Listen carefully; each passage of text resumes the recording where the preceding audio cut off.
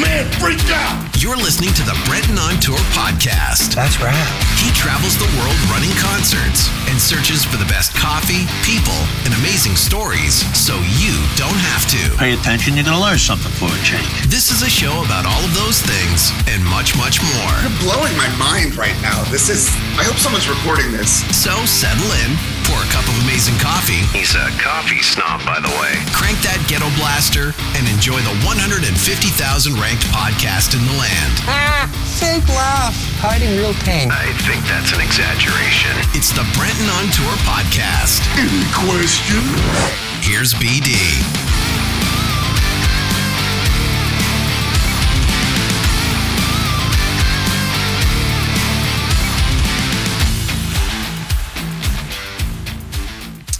Well, hello, friends. Been a couple of weeks. How are you? Welcome back to the Brenton on Tour podcast. I am back on tour. Brenton is on tour. As you know, I'm in Allentown, Pennsylvania. Never been here before. Couple of miles outside of New York City. One of my favorite cities in the world, New York City. Not so much Allentown. It's nice, but I got a little A in the background representing for those watching at home and back on tour. I took a little break last week because I did an episode with the Tribe Sober people out of South Africa, who graciously asked me to come on and talk about what it's like for me to tour without alcohol, something that's been not in my life for about 3 years, and really just what that's been like to kind of go around the world and do what I do, which is, obviously we know what I do now if you've been listening long enough. And so I just thought, I'm going to take a break last week and kind of dedicate all my time to promoting that show. And great program, great people, Tribe Sober. Janet over there has got an amazing group of people from around the world that have decided to not drink anymore. And for whatever reason, have decided to make some changes. So I am one of those. And I'm 3 years in. Thank you, everybody, for the kind words and for listening last week. And we're back at it this week. So continuing my series here of making it. I'm having a lot of fun with these. As you guys know, I like to talk to different people that have various degrees of success, different stories about what they're trying to accomplish in life. And by, their own definition of making it, will come on here and talk a little bit about their journey. I've known my guest for a few years now, Mr. Cory Churko. We met a few years ago, I think officially in Regina during the our Super Bowl, the Grey Cup party with what was then known as Cover Boy. And they've since turned it into one of the best party bands in the country with friends of mine, Brent Fitz and Todd Kearns in Toque. You can find them at officially every single Canadian party on the land. But bringing in my guest this week, Mr. Cory Churko, who plays with everybody, Shania Twain, Kelly Clarkson, Toque. I mean, I'm sure you filled in for Frank with Slash. You kind of do it all. But welcome to the show, my friend. Happy to have you here, man. Welcome. Thanks, Brenton. It's been a while since we've had a good talk, so this is going to be fun. You're in Allentown, and I can't help but think about the Billy Joel song. I'm sure it's been going through your head all day. What are you? You must have played here before. Oh, many times. Yeah, absolutely. It's not that far out of New York City, but it's kind of it's right around like Bethlehem, Pennsylvania. We're like 2 hours from New York City. So, I mean, the building looks relatively new, but do you remember last time you were in this neck of the woods at all? I would have to say it was probably, I think it was probably with Kelly Clarkson on one of her tours. So maybe it's been a while, like 2012, maybe. Something like that. Yeah. So you're coming to me from Las Vegas. I think you just traveled around the world somewhere when we first started talking. It's been a little while since I've seen you in person. I mean, I think honestly, the last time I saw you was probably Grey Cup in Regina, or maybe we did something in Vancouver after that. But you've been all over the place. As mentioned, you've been filling in, you've been busy with your own stuff. Toque has launched into this great stuff. And you guys are playing everywhere. But what have you been up to, man, since I saw you last? What's been going on, dude? Because it's been a little while. Yeah. And, I thought I'd get you. Well, right now you can see I'm in a kind of a hotel room suite kind of thing in Las Vegas. We're doing the Shania residency at the Planet Hollywood. So that's going really good. Knock on wood, COVID is keeping its distance, and the show is still very much a go. And the crowds are awesome. There's some awesome pictures, and living the dream, man. So excited to be doing this again. Yeah, you must be excited to be getting back out. I mean, I this is weird for me to go back out on tour, and I went out this summer a little bit and did amps, and it was outside and it was everything. And I'm not going to beat a dead horse here as far as, everyone's well aware of why everything is shut down. So it's just happy to be back and seeing crowds and people doing it, and a lot of my touring friends back at it and getting back to work and all the rest of it. So, but you're in Vegas. I was just in Vegas for rehearsals. It's a different kind of thing down there. I did see a lot of people masking up and doing all these kind of things, but for the most part, they're relatively back to normal. What have you noticed in these shows that you've been doing over there? Yeah, I mean, just days ago, the governor released the mask mandate on Nevada and Las Vegas. So people just go to restaurants, no masks. Of course, with the tour, with the residency, we're all wearing masks because we value our jobs and nobody wants to get sick. And we want the show to keep going. So it's definitely still a mandate within the crew and band and the whole Shania camp. Yeah. Everybody's being very cautious and staying in as much as possible. We had a Superbowl party the other day, but it was just with the same people that are on the tour. So we get COVID checked before we even go into the venue every day. So everything's very careful. I'm getting a lot of questions about what's going on. Some tours aren't doing it at all. Some are testing every single day. So, hey, man, to each their own. However they're running it and getting it out there, it appears that it's getting out there regardless. So great stuff. You there's so much to cover here. Saskatchewan, boy, obviously with our friend Todd Kearns in there, that you guys are from Saskatchewan kids. I'm just curious, there's such a storied history with your upbringing in your family. You guys are a musical family. I want to begin sort of the journey of Cory, because we'll get into a little bit, but your brother is one of the most successful producers in the world. Your nephew has now become one of the most successful rock producers in the world. It's just so much talent coming out of the family. So I guess walk me through how that begins for you. Like, how does that start? A lot of people know that we grew up in a family band, right? So I was, I think 7 years old when I played my first, it was a wedding dance for my Aunt Delphine. And it was just amazing, because I came out of school at grade 7 because we were on the road and traveling and doing a lot of gigs. And so I had to do my schoolwork on my bed. I went to actual high school when I did my final exams. And the whole family was just, we were just on the road for years and years and years. So, Kevin was the drummer. My mom played bass. My dad played guitar, and my sister played keyboards. And that was our reality. So family, let's dumb that down for a minute as far as the family band. So we hear about the family band, and I'm not sure, I don't want to regionally say it's not a Canadian thing. I mean, you hear about it a lot from Nashville, and you hear about it a lot in country world and the Grand Ole Opry, and we were a family band and all these kind of things. But what is a family band? Like, you guys, you're a family on tour. In essence, are you weekend warriors only playing the weekends? Are you literally like in school by your parents? Like, what does a family band do? Especially in the, I guess, 70s, 80s, I guess. It would have been, the 80s. 80s, yeah. Yeah, I left school in grade 7, so I was 12 years old. My dad took us out of school, and my mom and dad were both teachers as well. So, but that didn't really come into play because we actually did a Saskatchewan correspondence school. We actually did all our stuff. We would fill out our courses and then send them in, and they would get graded and sent back. So it was very much through the mail kind of thing. So from 12 years old till I was 18, till I basically graduated grade 12. And a lot of times I would play the gig in a bar, and then after the bar, I would go to my room and I do my schoolwork then. So it wasn't like conventional hours, like a school. I'd be lying on my bed reading books that I had to read and filling out the course assignments. And how strict were your parents about the schooling? As far as basically they dangled a carrot in front of me because the plan all along was for me and Kevin to start our own, original rock band after I graduated. They said we couldn't do it until you graduated. So that was like, it was up to me to graduate so that I could fulfill what my goals and targets were.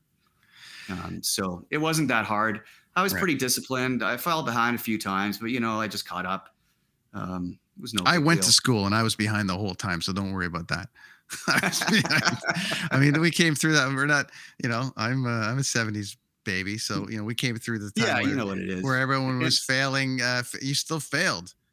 All I wanted to do was play music, and in grade 12 it was the worst because I was like, I could see the light at the end of the tunnel, and I just wanted to be done.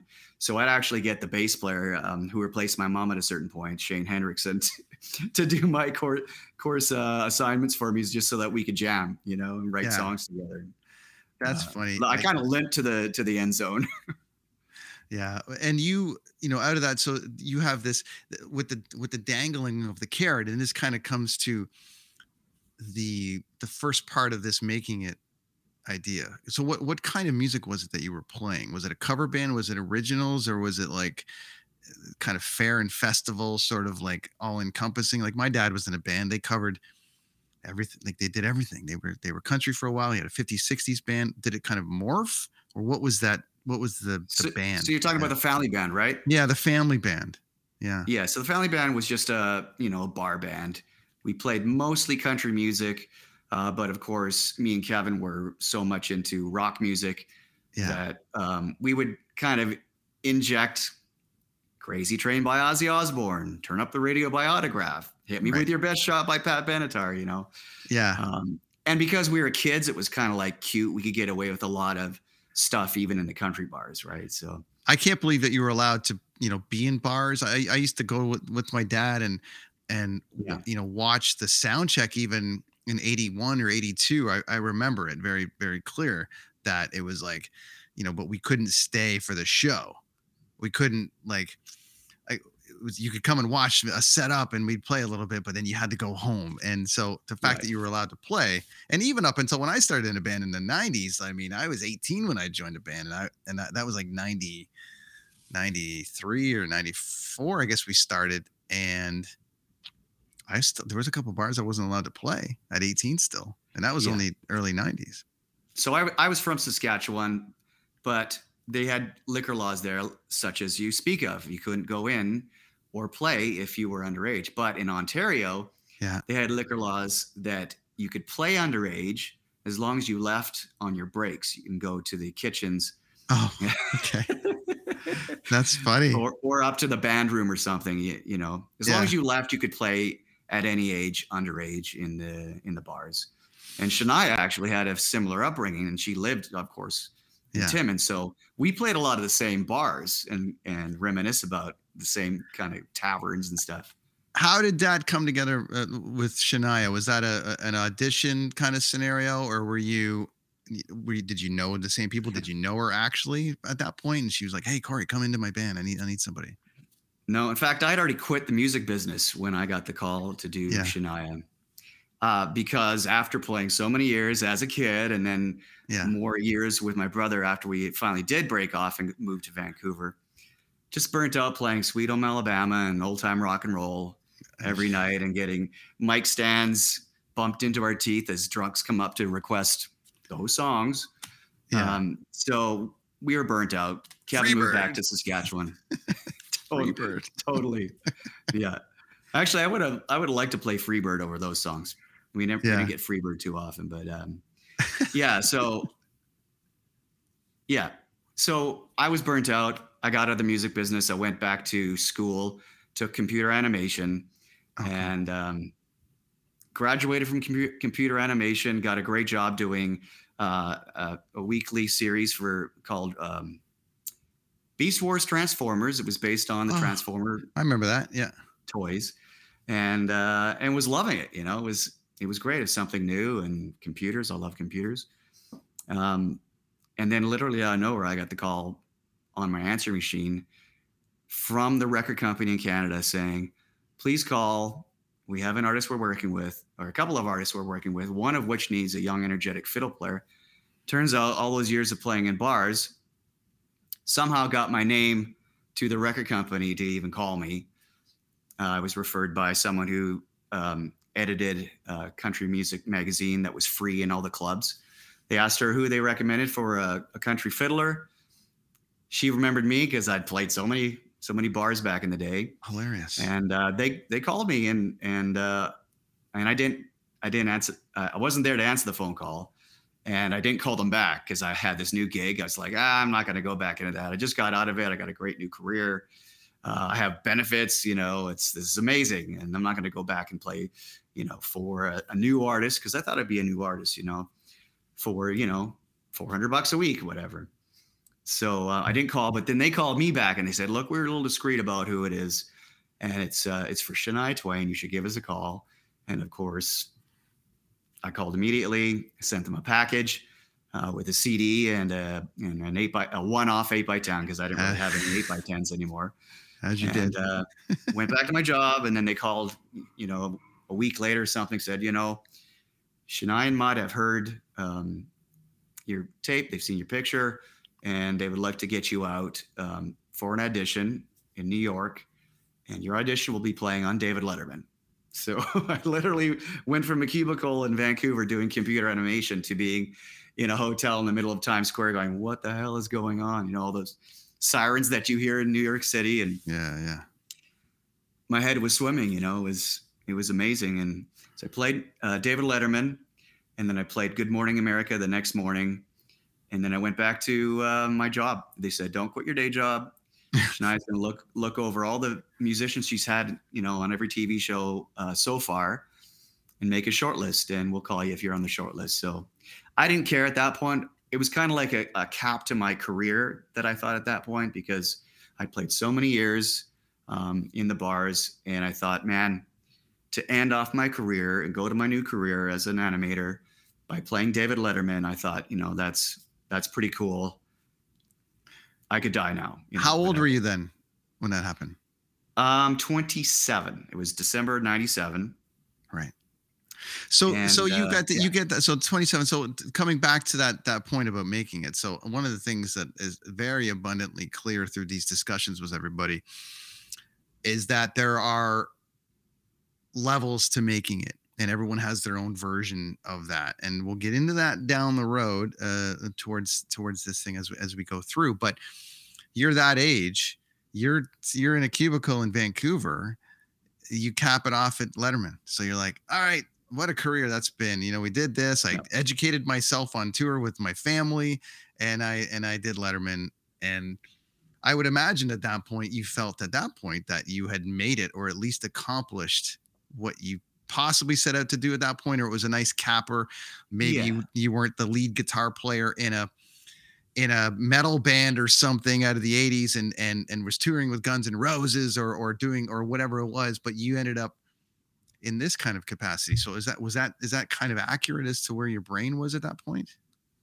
Yeah, totally. Because one thing I didn't tell you is that when I was going through animation school, I was paying for my rent and part of my tuition by busking on the streets of Vancouver as a fiddle player. See, I was primarily just a guitar player at the time, and fiddle was an afterthought. I played like one song. I think when that editor of that country music magazine saw me play, I think I played one song. And so I wasn't really a fiddler all along until I started busking. And then I was actually learning on the streets of Vancouver with my case open, right? And it was amazing. What a great way to learn and get paid at the same time. Plus, I was going to school. So that was really great. And looking back on it, if I hadn't done that, I wouldn't have been ready to play the Shania gig because I wasn't that good of a fiddle player at the time. What a lesson. It's kind of like I stopped believing in controlling your life and more in destiny, that things fall into place the way they're supposed to. And if they don't, because I was jaded, I was like, I've done everything right. Why didn't my music career amount to more than this? Like I worked hard. We had everything in place, all the ducks in a row. and it didn't happen to the capacity that I wanted it to happen. And then I had to quit and let it go to let those doors open. And I just kind of went through the doors that opened, and, you know, here I am today. And that's kind of when I just started to let destiny happen. And if things don't happen, don't get upset. You know, there might be a different thing for you in this life. Twists and turns. Isn't there a story about somebody? There's a story from this weekend's past Super Bowl, or one of the guys had retired and was just chilling out. This happens in football a lot, not so much hockey or some of these other sports, but he was right. You know, sports guys are going to come at me here, but I'm familiar with the tale. But the idea was that he was hanging with his kids, retired, and then they called him and were like, "Listen, we need you." And then he won the Super Bowl this weekend. And I think it happens a little bit. I think it happens a little every now and again, maybe I think it's maybe basketball and football where guys like that get called. I know my friend Paul McCallum got called in after he was retired to come back and kick for the BC Lions, you know, and just fun stuff like that. I love those kind of stories. And the busking side, you've been to Glasgow, obviously. No. Glasgow, Scotland? Big French. No, just in general. Well, I mean, to play. Yeah. So down that main street in Glasgow, after you pass the Tim Hortons, hi Brent Fitz. After you pass the Tim Hortons, but they've got that promenade, and it's just full of buskers. And almost every single week, I see something online of the buskers from Glasgow, and they're really, really, really good. No, I'm not saying buskers are bad anywhere else. I just, for some reason, because of the way it's laid out, you've just got buskers all the way. And I think I saw something where Rod Stewart joined one of them, and there was all these different buskers. So I think to a point of like people that are trying to make it or trying to go for it, whatever their definition is, I mean, you never know A, who's watching, B, you know, what you're doing. I think John Legend just crashed somebody that was busking the other day. And I've heard of these great stories of bands or guys that get auditioned into bands because they were singing on the street, and then they ended up as a backup singer in some big band or something. Because it's just unbelievable. So if you're passionate, I think, about your craft, and you're like, well, I'm not on stage, I'm not doing it, but I can busk, and I got a busking license, and I'm making $100 a day doing it. But everyone's hearing me. Someone's gonna. Talent wins. I'm always a fan. Talent wins. If you're talented and you're really good, and you had to carve out your craft there, and it made you better, and then here we are. You're now, you know, you first and foremost, I guess, is fiddle for her, right? And then guitar. Actually, now I'm kind of just whatever needs to be done. Yeah, I'm saying at the time though it was fiddle. At the time it was fiddle, and now it's kind of moved in. It's morphed, right? Yeah. I got the gig as a fiddle player. Then they realized I could do a lot more. So then I became a utility guy. And then on one tour, I was primarily a guitar player. And then we kind of whittled down the band a little bit, and I had to do double duties with fiddles again. Yeah. So it's just kind of and I even played bass on a tour for a couple of songs. And now I'm doing a duet with her in Vegas. So, you know, singing with her. So, yeah. I love the, did you play piano as well? I do. Yeah. That was my first instrument, actually. Yeah. Yeah. So it's interesting because I think our buddy Fitz touches on this a bit too, that, and I've heard this story about if you really want to make it as a musician, you really need to learn piano first, because it kind of ties into a lot of other instruments that kind of cross over. And I was half of a drummer in my day. I could carry, whatever. I never learned piano. I always wanted to, but a lot of the musicians that I know that are successful, I mean, hell, even Fitz is playing keys on the Slash tour right now. I saw that. That's incredible. You know what I mean? It's just a funny thing, but the keys and piano seem to be the way in that cross over. Would you agree with that? Absolutely. It's the best bass instrument. Bass is B-A-S-E. Yeah. Because you can play the bass, because you can play chords, melody, rhythm. I mean, it's actually a percussion instrument if you really want to define keyboards as with the hammers and whatnot inside a piano. So it's a great foundation for music for any kid that's getting into music. Take a couple years of piano first, and then get into whatever else you want to do. It's quite something, because it's probably harder to go backwards. I would think. I guess it's never too late to learn, but I would imagine it would be a little harder to go backwards on. Never too late. Yeah, right. So that's funny. So Shania takes you all over the world, and then I guess Kelly Clarkson's after that. It moves into the Kelly Clarkson world. Yes. Yeah. Right. So and same thing there. I got into the Kelly camp through fiddle. So fiddle's been my way in the door. Yeah. For her. And after the up tour was over, I was back at home, and now I was in LA, and I had bought a house, and I had all these commitments, and now I didn't have a job anymore, and I really didn't have any connections outside of the Shania camp. So I started like getting anxiety, like I'm not going to be able to make my payments, and what am I going to do? And so I started like, okay, well, if I can't get the next big gig, I got to do something. And I had this animation thing under my belt, so started putting in resumes at EA Sports. There was an office in LA. And then one of the places I put my resume in was at Line 6, which they make guitar amp kind of things and guitars. And the guy that I put my resume into there was a Canadian from Vancouver. So we kind of hit it off. And he said, you know what? We don't really have a spot for you, but I'll keep you in mind if anything comes up. And sure enough, like the next week or something, Kelly's guitar player went into Line 6, and he told this guy, hey, Kelly wants to get a couple of string players on this next tour. He goes, well, you know what? Shania Twain's fiddler just came in here actually looking for a job here. Would you like his number? And he said, yeah. And then I got a call from management and music director.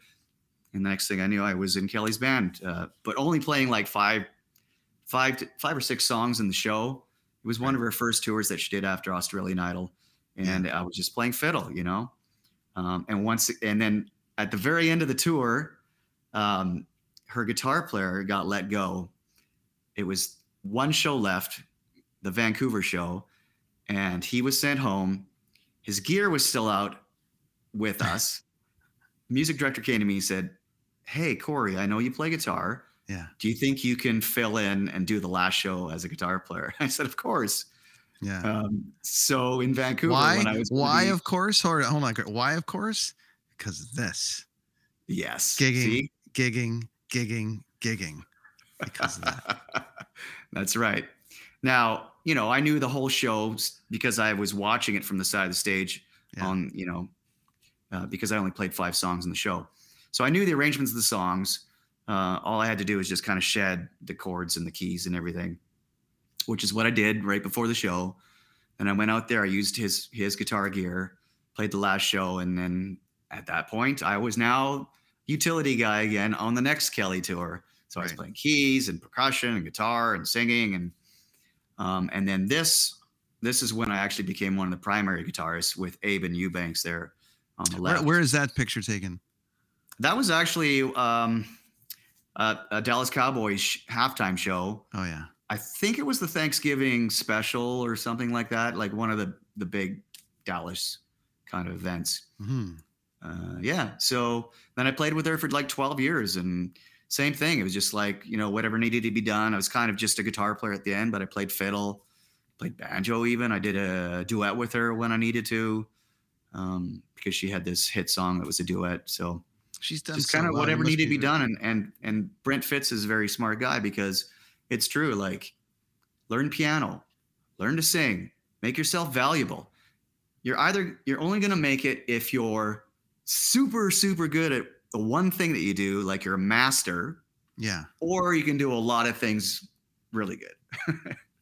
Jack of all trades, master of none. But I would say you guys are all masters of all of them. I really enjoy watching you guys, like, you know, cross over and all these things. And there's so many great stories just out of this Toque camp.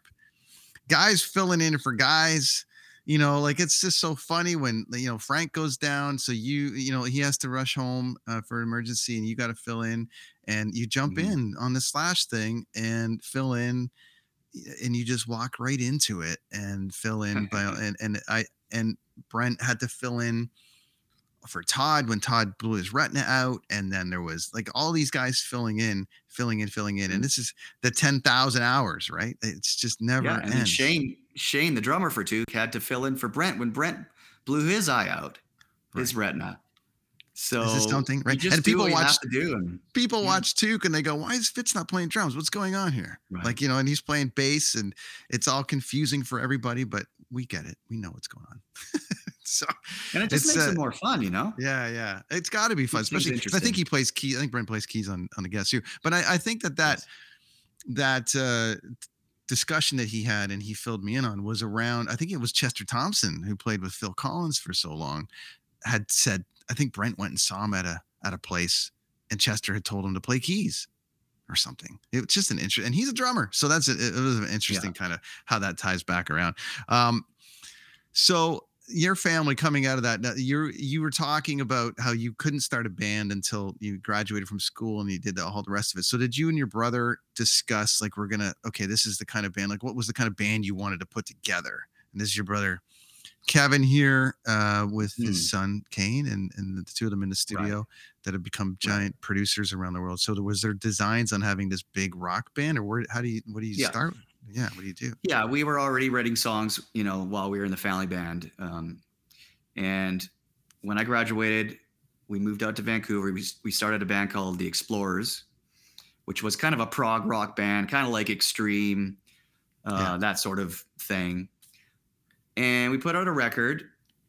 But while we were recording the record, we were actually funding the record with a country music project called the Underground Outlaws, right? Because we knew how to make money as a country band with the family band. Yeah. So we just kept that same model, played the same kinds of clubs, had the same agents, booking agent, and we did that to make money, pay our rents, and to do the Explorers project, which of course was an original band and wasn't really making money playing live gigs because you play stuff for free in the early days. So that's what we did. We won the Labatt's Blue Band Wars competition for all of Canada. Went out to Japan, to Tokyo, and played the Budokan for the international Band Wars competition. And that's kind of where it ended. And that's when Kevin moved back to Saskatchewan. We got burnt out. We thought we'd done everything right.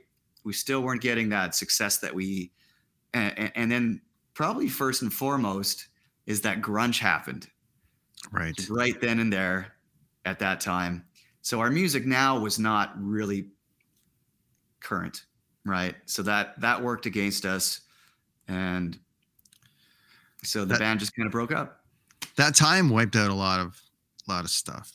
It thinned the herd. It made people kind of change the way and their trajectory and what they were planning on doing. I remember I had Brian from Tesla on my show a while ago, and I asked him what he thought of that, because there seemed to be this like I don't want to use hair bands, but there was this time when bands like Tesla, Poison, Warrant, all of those bands, kind of Skid Row, they all had put these records out in '94 that ultimately and arguably was all their best work. Because coming out of 91 and 92, it was sort of leading into the Nirvana. Well, I guess Nirvana had already been out and stuff by then. But I think it pushed a lot of these bands to kind of up their game musically. So there's so many great records in 94. Motley Crue's album with Karabi and Native Tongue with Kotzen, and Skid Row's Subhuman Race record. All these albums, Warrant's Doggy Dog, all of it buried. And I asked Brian, even Tesla with Bustin' Out, I asked him, what did you think of that movement coming in? He goes, well, we loved it all, but we didn't understand how we sold 500,000 records on Tuesday, and then by Friday we were obsolete. You know what I mean? And we couldn't understand why no one, like a month ago we could do 5,000 people in an arena, and now we can't do more than 400 people. And he was just blown away by it. So that would have been probably frustrating for you, I'd imagine, like taking it to that point, thinking you're there, and then grunge comes, and then you're like, oh, no. To start over. We were just too late. Yeah. But once again, looking back on how things worked out, I like where I am now.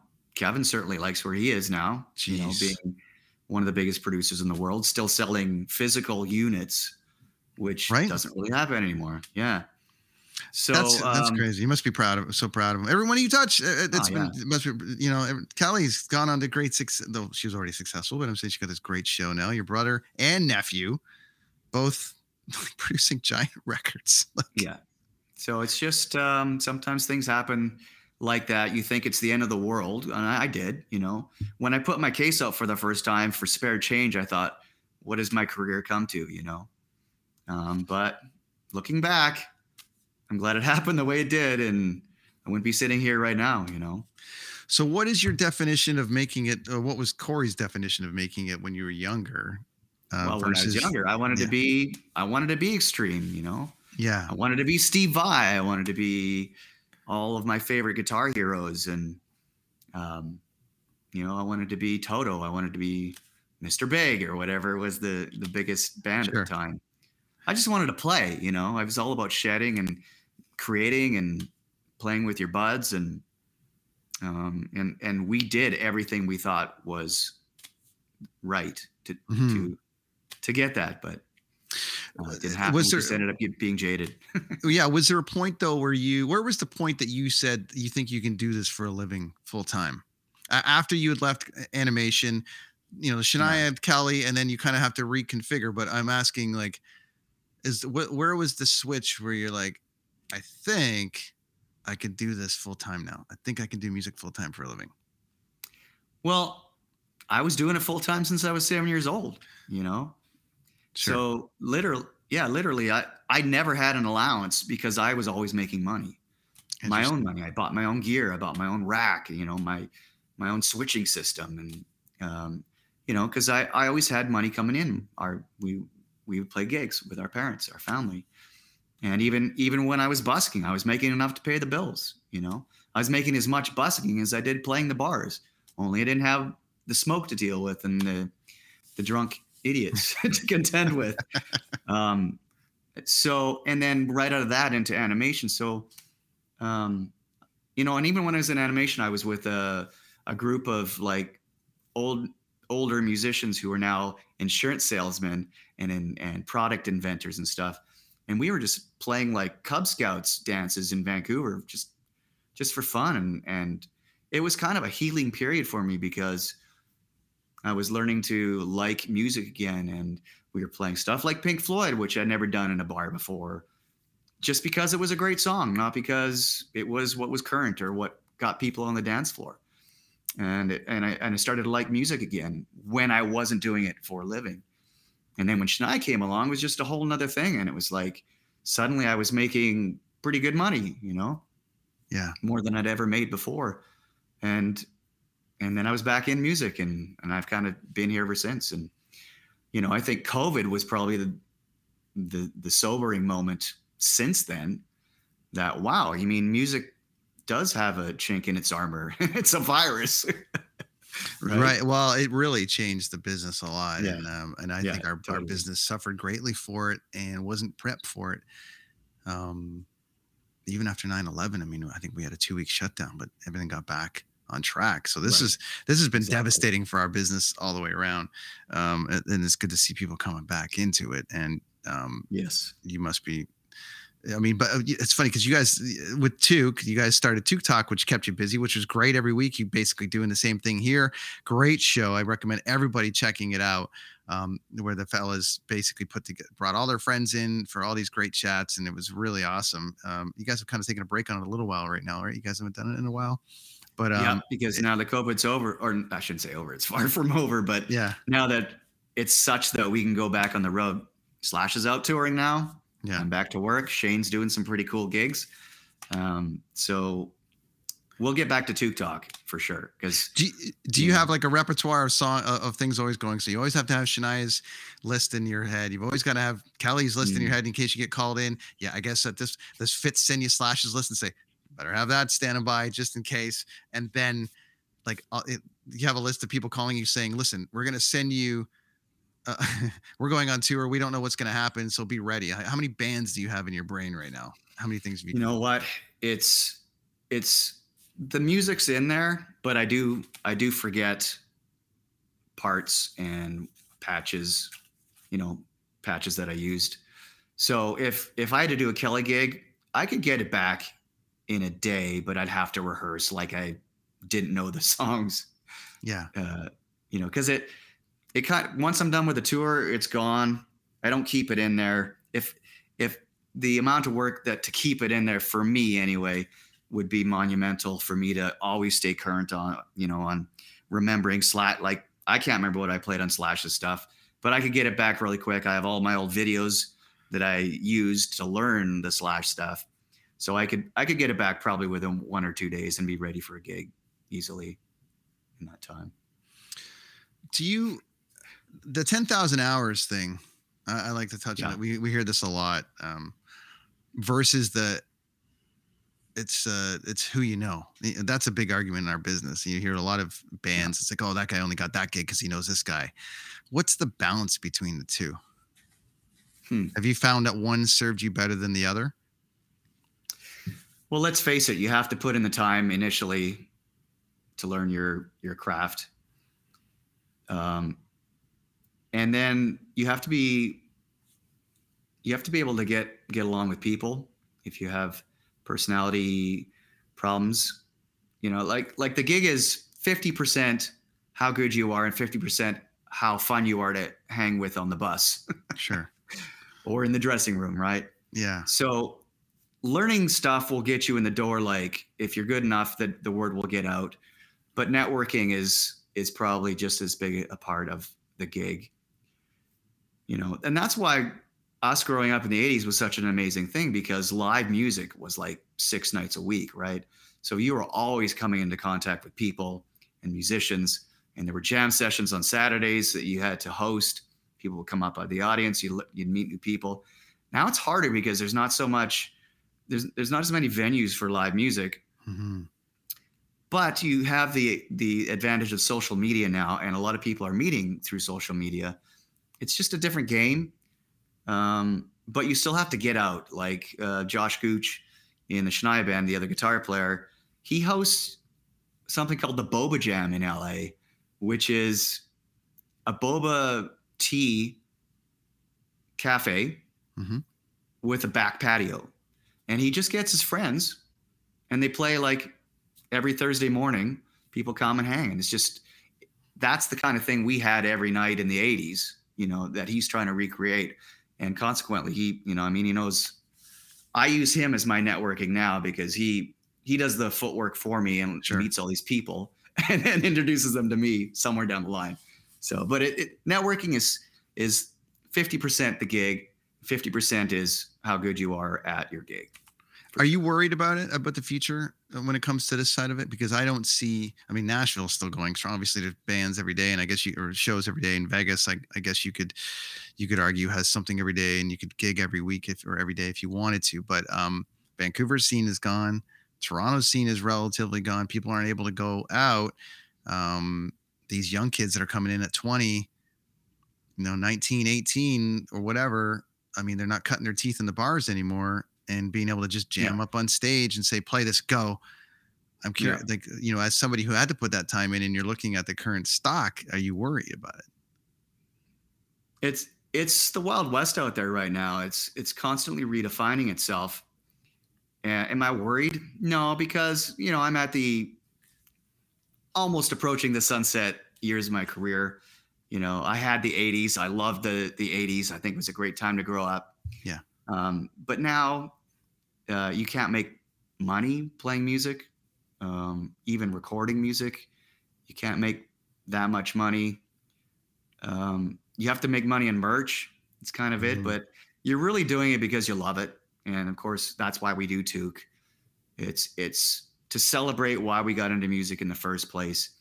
And anybody that gets into music in the first place is doing it because they love to play. It's fun. It's creative. If you make money doing it, it's icing on the cake. If you get into it for any other reason, you're gonna have a lot of heartache, because especially now, it's not an easy business. But it's fun. It's fun when you're learning how to play guitar. It's fun to play your favorite songs. It's fun to see what kind of song you can write. It's so easy to make and record music these days. You don't have to have a lot of money to do it.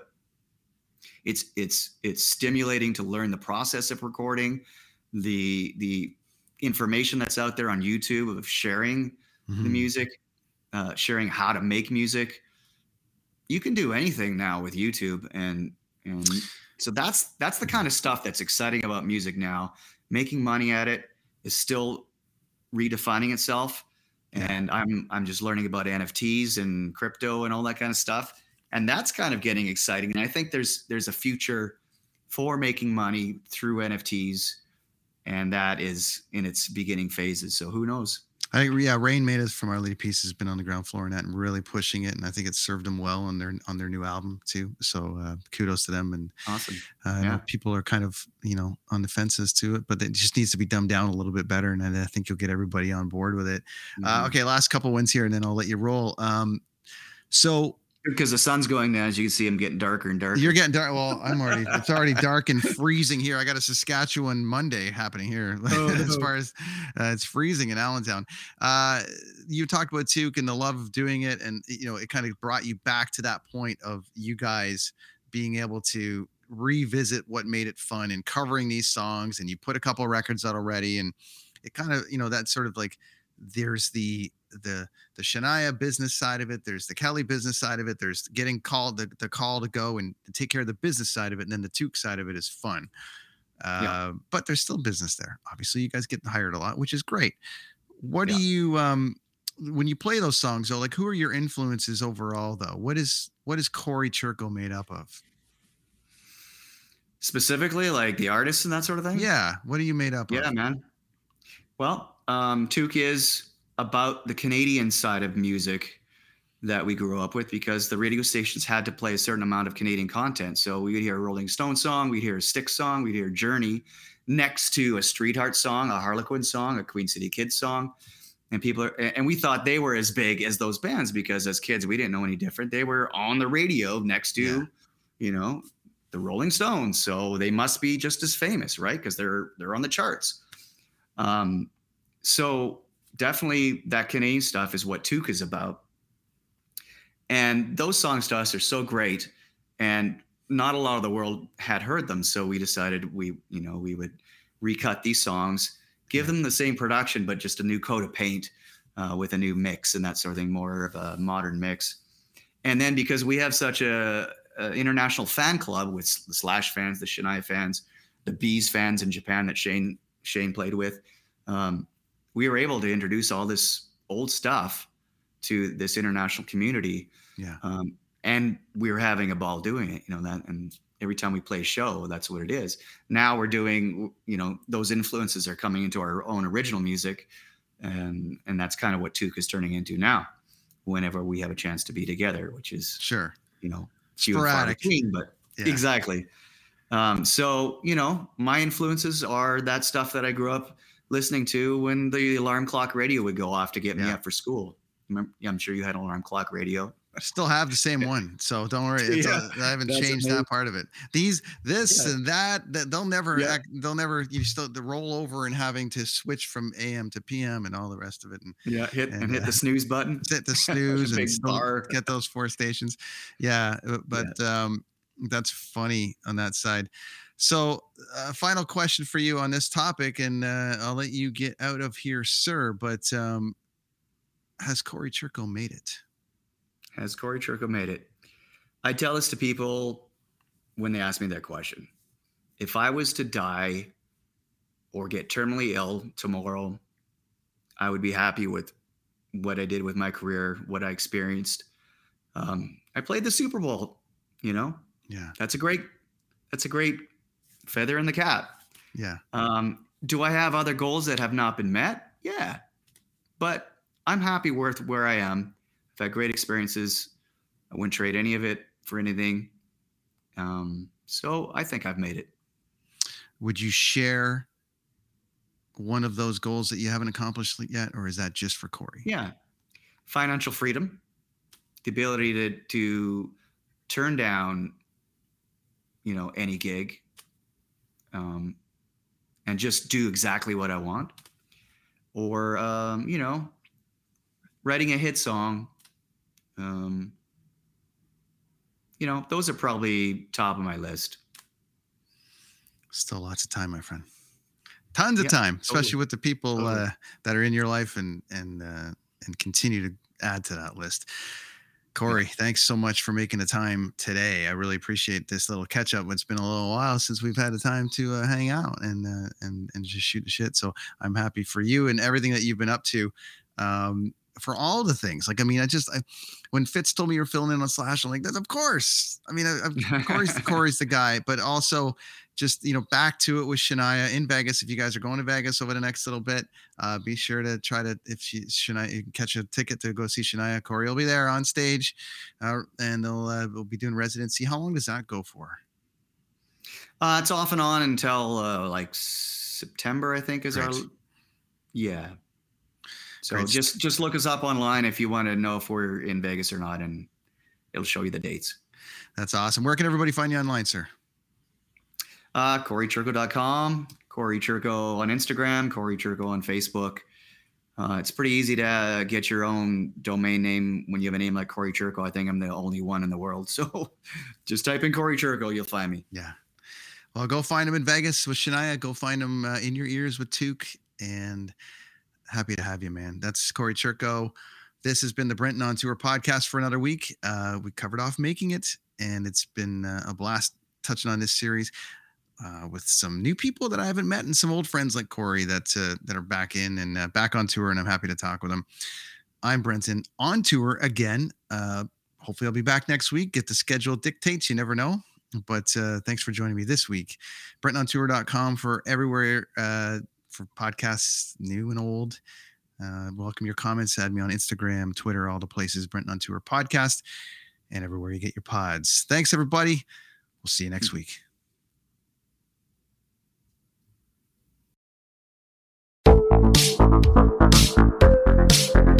Hi, I'm Connie Thiessen, the host of Broadcast Dialogue, the podcast. We focus on Canada and the challenges facing Canadian radio and TV, as well as highlighting those moving the industry forward from podcasting and streaming to new broadcast tech.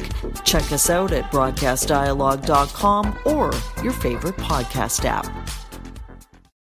Hi, I'm Mercedes Nichol, four-time Winter Olympian and host of Dropping In, a podcast with Mercedes.